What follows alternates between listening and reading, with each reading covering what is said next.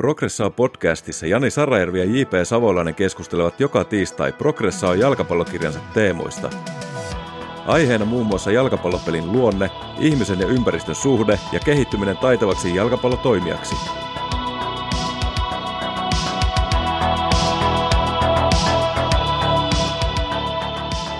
Tervetuloa arvoisa kuulija Progressaan pariin. On jälleen tiistai ja tänään me jatkamme rajoiteperusteisen valmentamisen eli constraint-led approachin käsittelyä. Ja tässä jaksossa on erityisesti valmentajan rooli tarkastelussa. Meillä on toisaalta tämmöinen tosi niin kuin old school tapa valmentaa, jossa valmentaja kertoo kädestä pitäen valmentajalle, että millaisen niin kuin liikkeen tai liikemallin hän tekee, sitten hän vaan suorittaa. Ja sitten on toisaalta tullut tämä CLA, vähän niin kuin rajoiteperusteinen valmentaminen, tietynlainen hands-off-leima, eli näpit irti. Niin, Jani, onko tässä rajoiteperusteisessa valmentamisessa niin valmentajan rooli vaan, että hän asettaa ikään kuin tämän rajoitteen, eli luotan näyttämön ikään kuin pelaajalle tai joukkueelle, ja sitten pelaajat vaan vapaasti sitten siellä ratkoo niitä liikeongelmia, vai miten?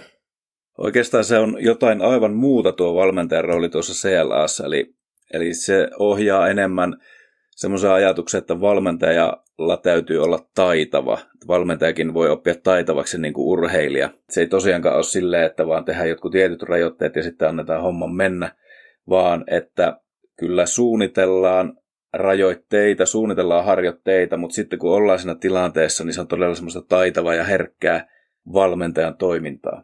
Niin tässä ei taas olla niin kuin joko tai etsitä sitä graalin maljaa, että pitäisi olla tietynlainen, vaan myös valmentaminen on hyvin tämmöinen, sanotaanko taidokas, sopeutuva, virtaava asia, joka on vähän samanlaista kuin pelaajallakin sit siellä harjoitusympäristössä.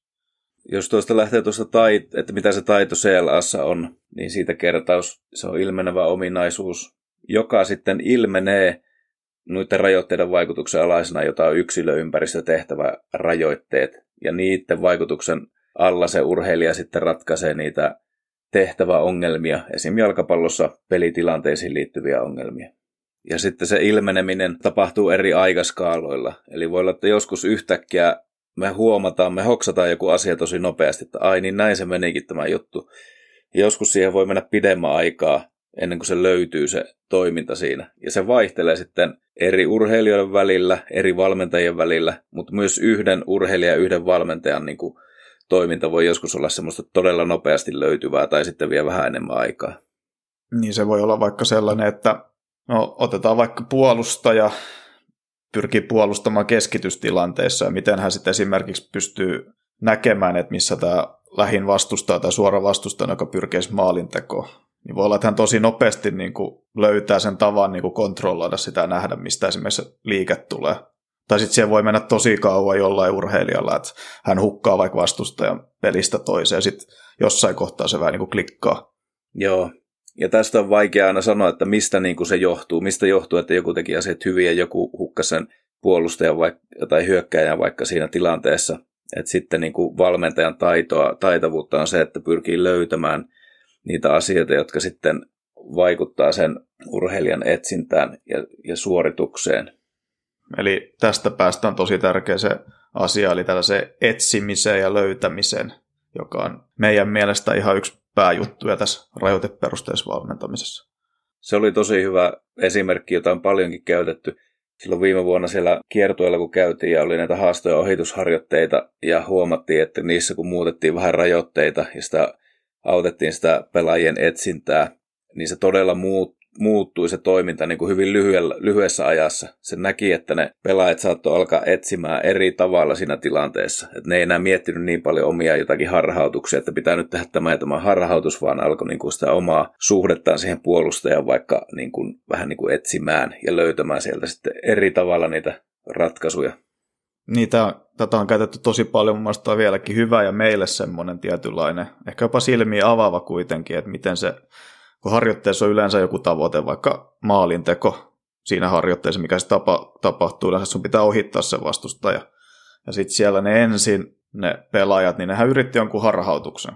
Saattoi olla, että se oli sitten heidän sellainen, mitä hän on tottunut, että kun tekee harhautuksen, vastustaja menee siihen ja sitten sä pääset ohi. Mutta sen sijaan se muutos oli just se, että nyt ne rupesi niinku etsimään tapaa päästä sen vastustajan ohi tai päästä eteneen maalintekoon, mikä on sitten kuitenkin se juttu.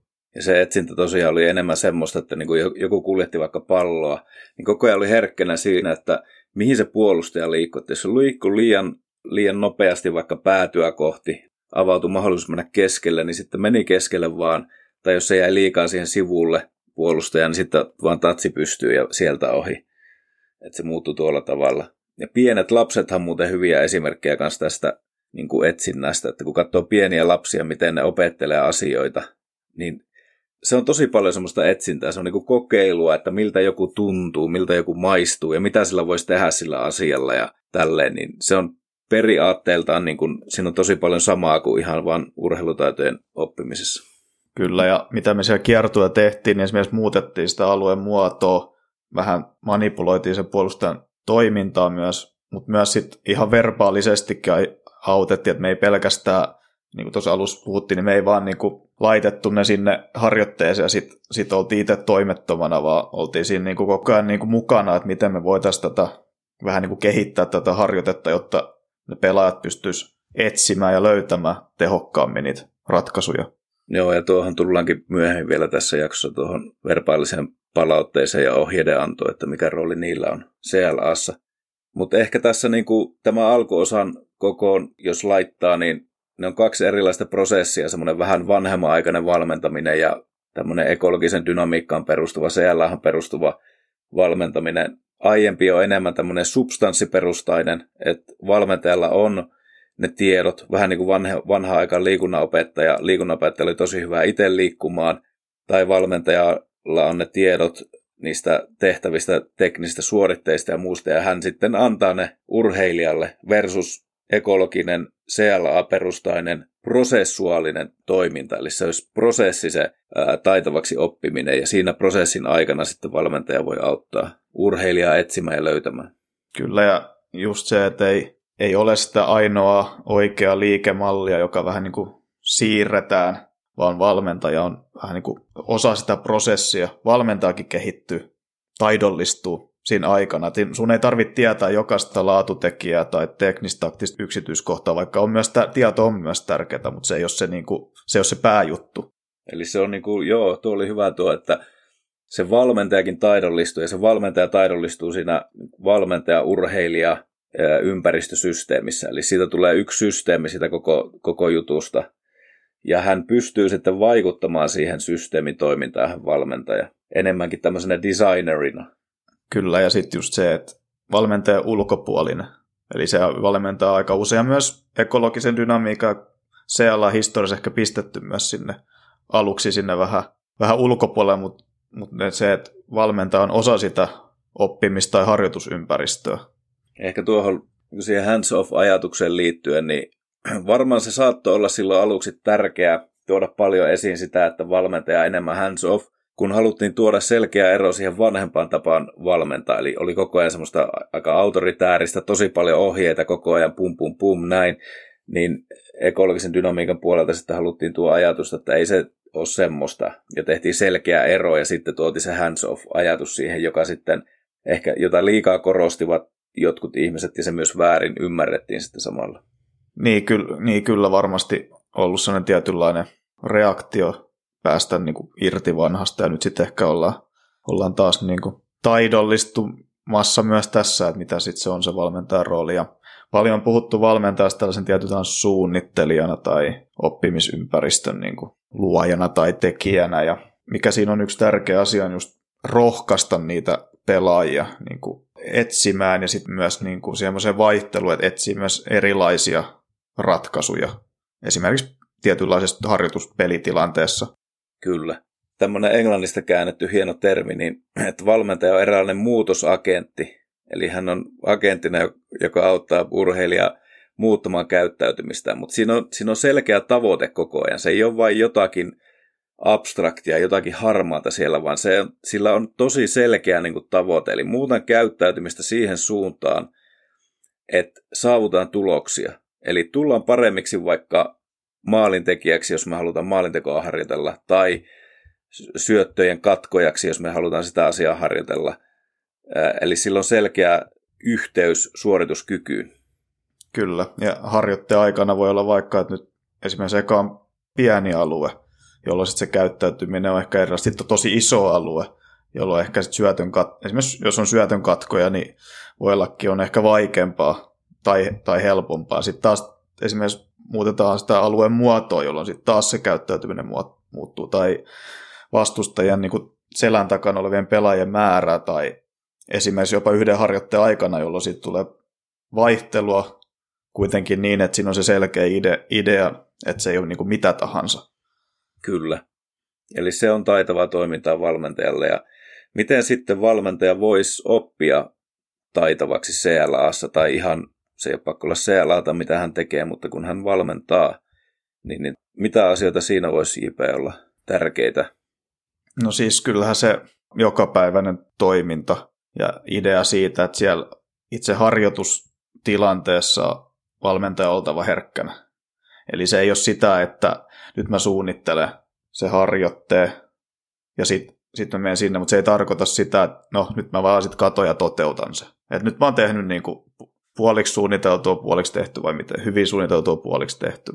No siinä on vähän totuuden siementä, mutta sitten oikeasti mun mielestä työ tapahtuu siellä harjoitustilanteessa. Ja siellä pitää olla. Koska voi olla, että se mun nyt mä oon käyttänyt tosi paljon aikaa, sitten mä huomaan siellä harjoituksissa, että tämä treeni on ihan niin kuin jostain. Ja sitten mun pitää sen niin kuin pystyä siinä olla, että hetkinen, nyt tämä ei toimi esimerkiksi. Nyt mun pitää muuttaa jotain ja katsoa, mitä tapahtuu. Ja sitten mä taas, että hetkinen, ja taas ehkä pitää muuttaa. Tai sitten mä annan mennä ja jne. Eli se on aika paljon niin kuin siinä harjoitteessa sisällä olemista ja sitten nyt rajoitteiden manipuloinnin opettelua, että miten, jos teen jotakin, niin miten se vaikuttaa sen urheilijan tai ryhmän siihen etsintään ja löytämiseen. Eli jos on vaikka maalintekoharjoite, niin me halutaan, että ne pelaajat oppii liikkumaan siellä oikealla tavalla, etsimään tilaa, tekemään tilaa. Niin minkälaisilla muutoksilla voin heitä auttaa siinä etsinnässä ja sitten niin kuin löytämisessä oikeasti, eli se on tavoiteorientoitunutta toimintaa. Ja just siinä, että kyllä se on tietynlaisen reflektoinnilla on paikkansa, että no mitäs ne mun asiat, mitä mä tein siellä vaikutti vai vaikuttiko myös, että mihin asioihin mä kiinnitin huomiota, vaikka että katoinko mä vaan palloa siinä harjoitteessa vai oliko mä myös herkistynyt siihen olennaisilla asioilla. Että sen niin kuin tietynlaisen prosessin, niin kuin se, tai että millainen se prosessin luonne ja sen niin kuin tietynlainen hyväksyminen ja ottaminen, niin on musta tosi tärkeää, että siinä pystyy sit myös valmentajan kasvamaan pikkuhiljaa taitavammaksi. Se on varmaan sama ilmiö kuin on siinä haasto- ja ohjeistusharjoitteessa, mitä tapahtuu pelaajille. Että ehkä semmoista geneerisemmästä toiminnasta niin tämmöiseen taitavampaan toimintaan, eli etsintään ja löytämiseen, niin se on valmentajalla sama muutos voi tapahtua. Kyllä, ja sitten kun puhuttiin sit tiedosta, niin kyllä sitäkin pitää mun mielestä olla ja kokemusta. Että siihen mä en itse usko, että jotkut sanoo, että tai on vähän sellaista, että asetetaan niitä rajoitteita alueen koko pelaajan määräsääntöjä, jne. Ja sitten ei muka tiedettäisi yhtään, mitä tulee tapahtumaan. Että ei se mun mielestä niin ole, että jos me laitetaan vaikka 4-1 rondo, niin kyllä me aika varmoja ollaan, että siinä syötellään sitä palloa aika paljon. Esimerkiksi niin kuin tämmöisen niin kuin ehkä vähän ääriesimerkkinä. Että kyllä me pystytään vähän ennakoimaan, että ei se ole mikään tämmöinen tyhjä taulu. Sitten me vaan ollaan siellä ihan niin kuin, että oho, nyt kävikin näin ja seuraavalla kerralla käykin näin. Eikä se poista, ne ei ole mitenkään kilpailevia silleen se substanssi ja prosessi, että valmentajalla pitää tietää asioita. Valmentajalla pitää olla ymmärrys siitä, minkälainen jalkapallo on pelinä ja minkälaisia ne jalkapallon vaikka taidotkin on, jotta pystyy niitä sitten niin kuin auttamaan urheilija niitä löytämään. Ei ole pakko näyttää aina tai selkeästi kertoa joku, että 1,000,000 yksityiskohtaa, mutta pitää olla niin kuin kartalla sitä hommasta. Mutta mitä jos mentäisiin tuohon ihan lopussa vielä tuohon valmentajan ohjeiden antoon, niin siitähän on myös paljon sitten keskustelua, että saako nyt valmentaja, pitääkö antaa koko ajan ohjeita vai pitääkö olla aivan hiljaa, tiedätkö? Tässä on jonkun verran debaattia, että nyt on tullut sitäkin, että valmentaja ei niin kuin oikein paljon saisi edes keskeyttää vaikka harjoitteita tai antaa ohjeita. No se on tietenkin mistä noi tulee, mutta ei mun mielestä tähän tylsä vastaus, kun ei ole taas viisasten kiveä, mutta ei tähänkään ole yhtä oikeat ratkaisua, ja se riippuu niin paljon sit kontekstista ja harjoitteesta, että joku harjoite voi tarvita enemmän valmentajaa, jopa verbaalisia ohjeita, ja joku sitten taas paljon vähemmän, että sekin on sitä taitoa muista, milloin puuttua ja miten. Kyllä. Sitähän on tutkittu tuota asiaa ja on jalkapallossakin pienpelitutkimusta ollut, että kun valmentaja on antamatta alkuohjeita, kun mennään pienpeliin, tai sitten antaa hyökkäyspeliin liittyen tai puolustuspeliin liittyen ohjeita, niin se oikeasti vaikuttaa niiden joukkueiden toimintaan ja pelaajien toimintaan. Eli kun valmentaja ei anna ohjeita, niin joukkueet ei välttämättä selkeästi niin kuin ohjaudu kohti jotain tiettyä asiaa, vaan ne pelaa vähän niin kuin yleistä peliä silleen. Mutta sitten jos vaikka antaa, että pysytään kompaktina, niin selkeästi se joukkue yrittää pysyä kompaktina ja löytää sieltä sitä tiettyä informaatiota, joka tuohon asiaan liittyy. Ja sitten jos antaa ohje, että säilytä pallonhallinta ja etene vain selkeän tilaisuuden tullen, niin senkin on näytetty, että se vaikuttaa kyllä siihen, että ei ne pelaat niin herkästi lähde vaikka puskemaan johonkin tiukkoihin tiloihin sitten. Kyllä, että sekin toimii rajoitteena. Myös se, että mikä on se juttu siinä, niin yksihän on se, että se ohjaa sitä etsintää johonkin suuntaan, jolloin periaatteessa se ei ole niinku suora, vähän niin kuin eksplisiittinen ohje, miten pitäisi vaikka liikkua tai miten pitäisi toimia tai pelata, vaan se voi ohjata sitä etsintää, vähän niin kuin pienentää sitä mahdollisuutta kohti sitten tiettyä juttua. Kyllä. Ja sitten jos haluaa, niin voi ohjata jokainen omassa toiminnassaan sen niin kuin löytää sen oman hyvän toimivan asiansa, että kuinka paljon sitä haluaa niin kuin rajoittaa ja minkälaisilla, onko ne tosi spesifejä ne rajoitteet vai sitten vähän laajempia. Mutta joka tapauksessa niin tällä kaikella on vaikutusta myös valmentajien kouluttamiseen, eikö niin JP? Että jos valmentajuus on myös taitavaa toimintaa, etsintää ja löytämistä, niin onko meidän nykyiset valmentajakoulutukset sitten, ohjaako ne tähän suuntaan? No nyt menee koko ajan mielenkiintoisemmaksi, että valmennuskoulutus ja muu opetushan se on aika usein semmoista hyvin perinteistä, että mennään oppimaan jotain tietoa, sitten vähän lisää tietoa toisesta asiasta, sitten kolmannesta, ja sitten me vähän niin kuin mennään sitten ehkä siihen omaan arkeen viemään se käytäntöön, niin kaikilla tavoin ei, mutta sitten myös on paljon käytäntöä nykyään, mutta varmasti on sellainen, että miten me voitaisiin viedä se tietyllä tavalla pitemmälle. Kuitenkin niin, että myös tässä niitä kuuluisia toistoja tulee riittävästi, niitä kokemuksia. Koska sitten voi olla se vaara tai se toinen puoli, että sitten aikaa menee paljon ja sitten ei tule niinku riittävästi tehtyä. Mutta on varmasti paljon mahdollisuuksia. Että nyt on mentorointi ja muuta on niinku koulutuksessa, mikä on tosi hyvä asia. Tuleeko sinulle mieleen konkreettisia toimia, että miten voitaisiin vielä niinku kehittää tätä siihen suuntaan? Toistan aina itseäni, eli se mentorointi on se yksi semmoinen iso juttu, että jos me pystytään auttamaan ihmisiä siinä arkipäivässä enemmän ja siellä niin kuin heidän siinä maailmassaan ja sitten auttaa siellä, niin kuin, että katsoppa tuota asiaa, miten teit tuo ja miten voi sitä kehittää, niin siihen mä paljon uskon, mutta en sano, etteikö pitäisi mitään tämmöistä formaalimpaa koulutusta olla, mutta lisää tuommoista käytännön mestarikisälitoimintaa. Niin ja varmaan miten se käytännön ne malliharjoitukset, vaikka vähän niin kuin malliharjoitukset tai vastaava, missä sitten vaikka on se käytännön tilanne, että miten se siinä esimerkiksi se mentori tai muut koulutettavat tai oppilaat toimii. Että miten siitä, koska ettei se hyvin tehtynä se nytkin on jo vähän sitä, että hei, että siellä voit joku tulla mentori kuiskuttelemaan siinä, kun se treeni on vaikka käynnissä, että hei, mitä mieltä oot, tai ootko kiinnittänyt huomiota tuohon yhteen, vaikka että miten nuo puolustuslinja toimii tai alueen kokoon tai johonkin, tai onko se hyvä tämän harjoitteen kannalta. Sitten on paljon sitä, että sit varmasti vieläkin, että joku vetää se treeni ja sitten on pari sanaa sen treenin jälkeen, sitten se on siinä. Eli siinä myös sitten tullaan myös mentoreiden osaamiseen, että näin se pyörä pyörii. Joo, tuo on totta. Siinä on erilaisia mahdollisuuksia, miten sekin mestarikisälitoiminta voi mennä. Kyllä, ja sitten se tukeva osio, että sitä kovaa, tiukkaa kamaa pitää olla sitten ehkä myös niin kuin esimerkiksi luentoja jne. Kuitenkin siellä, että ei se tarkoita sitä, että pelkkää käytäntöä mun mielestä. Joo, samaa mieltä. Eli eri mahdollisuuksia on. Tässä jaksossa siis käytiin läpi constraints-led approachia ja mikä on valmentajan rooli siinä CLAssa ja miten valmentaja voi myös olla taitava ja oppia taitavaksi. Jatketaan Progression merkeissä ensi viikolla. Moi moi!